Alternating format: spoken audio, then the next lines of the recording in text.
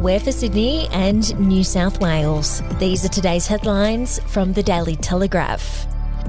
Up to $500 million will be tipped back into the state's economy this week as hospitality venues brace for Sydney-siders to celebrate today like it's New Year's Eve.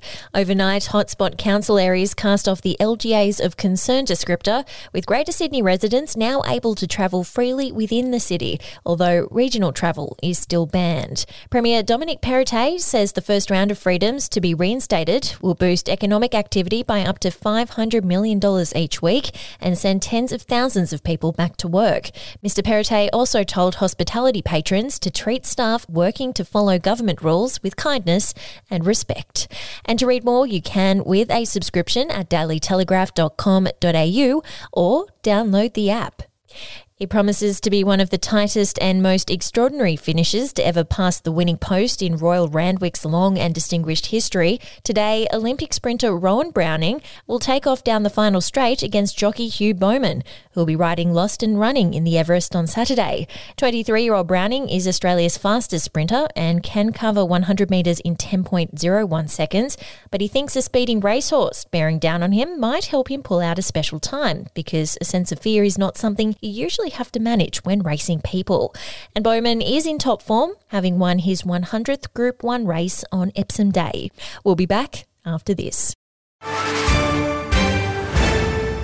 News doesn't have to be boring. The Brits have given Prince Harry a new nickname after yet another tell-all interview. Oh God, is it the Ginger Whinger? Let the team at news.com.au get you up to speed each day with their podcast, From the Newsroom. A couple were busted joining the Mile High Club. Well, I guess they can't fly Virgin anymore. Politics, sport, red carpets, royals. Get all the goss in just a few minutes. Follow From the Newsroom wherever you get your podcast from. International travel to and from Sydney will resume within weeks if New South Wales can fast-track home quarantine for vaccinated travellers.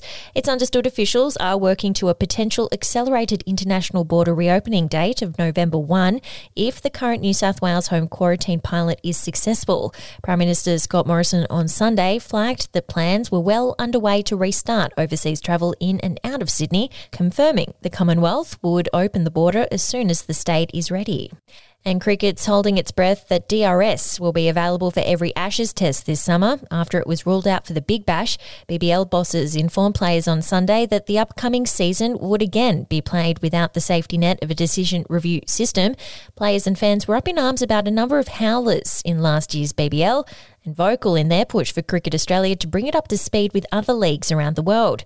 Cricket Australia listened to the feedback and was intending to do so, but COVID-19 forces have conspired against it. That's your headlines. For breaking news and updates throughout the day, take out a subscription at dailytelegraph.com.au and we'll have another update for you tomorrow.